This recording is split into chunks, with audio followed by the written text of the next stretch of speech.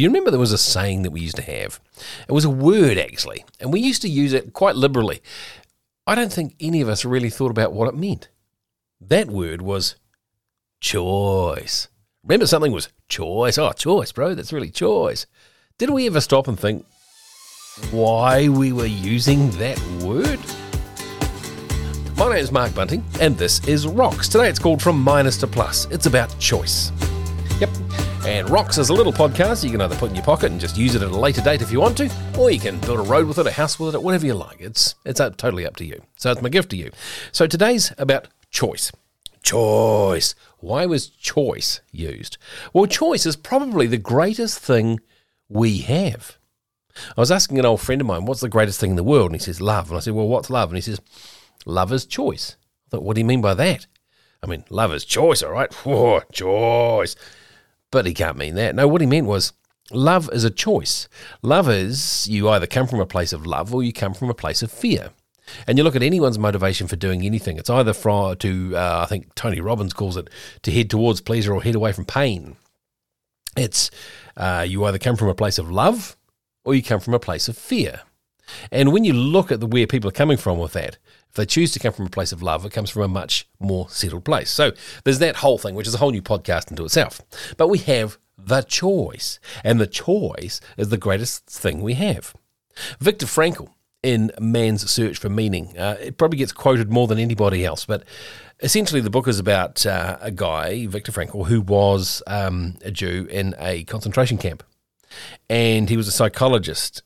And he survived, and he started to study people who did survive through the atrocities of Nazi Germany and the Holocaust.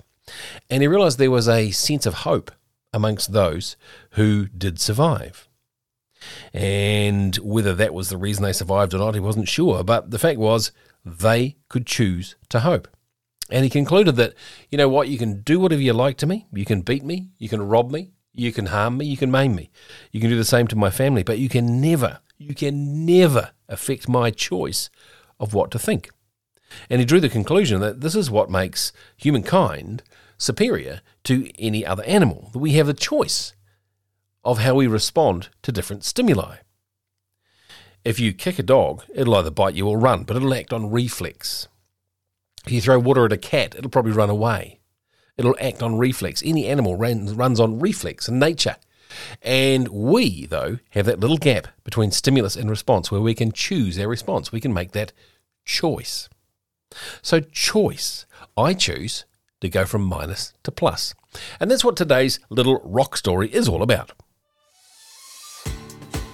This is called From Minus to Plus. You see, in the first year of school, you learn to add and you learn to subtract. And unfortunately, most people seem to apply the minus sign to more than maths. It's applied to attitude, self-image, personal relationships, and affects our entire personality because people are always trying to drag you down. The minus, however, can be turned into a plus. And there was a businessman in Miami who apparently did this very, very well. You see, he had a little locksmith shop. And he had a pretty cool sign up there and said, keys made while you wait. So business was kind of sluggish and it wasn't going too well. He was doing okay. So he tried to figure out what the problem was. And finally he came to the conclusion, he said that people just don't like to wait. Keys made while you wait. Regardless of the fact you didn't have to wait long, waiting still had a negative connotation. So he had a new sign painted that said, keys made while you watch. It was magic. His sales began to zoom. The business was transformed almost overnight. Instead of waiting, people were watching. It became a part of the experience. And think of what a difference just that one word made. It's so much easier to change a minus into a plus than it is to erase part of the plus. All it takes is adding a little vertical line. It's just like writing an exclamation point, if you like. So turn your minus into a plus. Use your phraseology. Instead of I have to do something, you can say, I get to do something. You'll be amazed, because here's the weird thing. Your language determines your attitude. Let me say that again, because that's really, really important.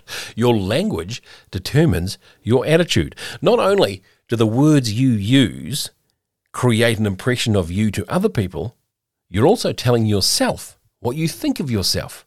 I know that sounds really flowery, but think about it. Who hears your language louder than yourself? No one in the world. So technically, you're hearing the messages you're giving out. Now, here's the crazy thing. Language is also choice. You can choose what words you use. I tell you what, sitting here doing these podcasts, I feel so much better afterwards. Why? Because I'm trying to send out the good stuff and I hear the good stuff bouncing back at me. Life's a bunch of mirrors, really, isn't it? So and it's really, really easy to change your language. In fact, it's easier to change the words you use than it is to change your attitude, to change your beliefs. Language is the easiest thing in the world to change. You've just got to choose what language to use. And that has this big effect on you. It comes firing straight back at you. So language is choice. Can give you an example. I've got a dear friend, Tracey. Now, Tracey put herself on a positive language diet. Why? Because she discovered that she had cancer. And she went into this ward, and there in the ward were a whole bunch of other frightened women who had just discovered they had been diagnosed with cancer. And she decided there and then, that's it. I ain't staying here. I'm going to get better. So the doctor came in and said, look, we don't know how long this is going to last, and we don't know this. And she says, well, actually, I do. I'm going to tell you, I'm going to get out of here in a week, and I'm going to be managing my own recovery. And sure enough, to the week, she went out and she managed her own recovery. Why? Because she put herself on a language diet, and she wouldn't let herself talk about how she was a victim of cancer, or she was even fighting cancer. She was Tracey, and cancer was just one of the many things that she was dealing with. You see what I mean? It just put her into that state where she was in control. She went from minus to plus through her language. And she's doing extremely well. She's got a very successful coaching business, and a lot of people want to hear her message. So think about it today. Where have you got the opportunity to go from minus to plus? Can you go from I have to do something to I get to do something? Think about it. Every cloud has a silver lining. All you got to do is tell yourself. So you can go from minus to plus. Keys made while you wait. Keys made while you watch. Have a great day.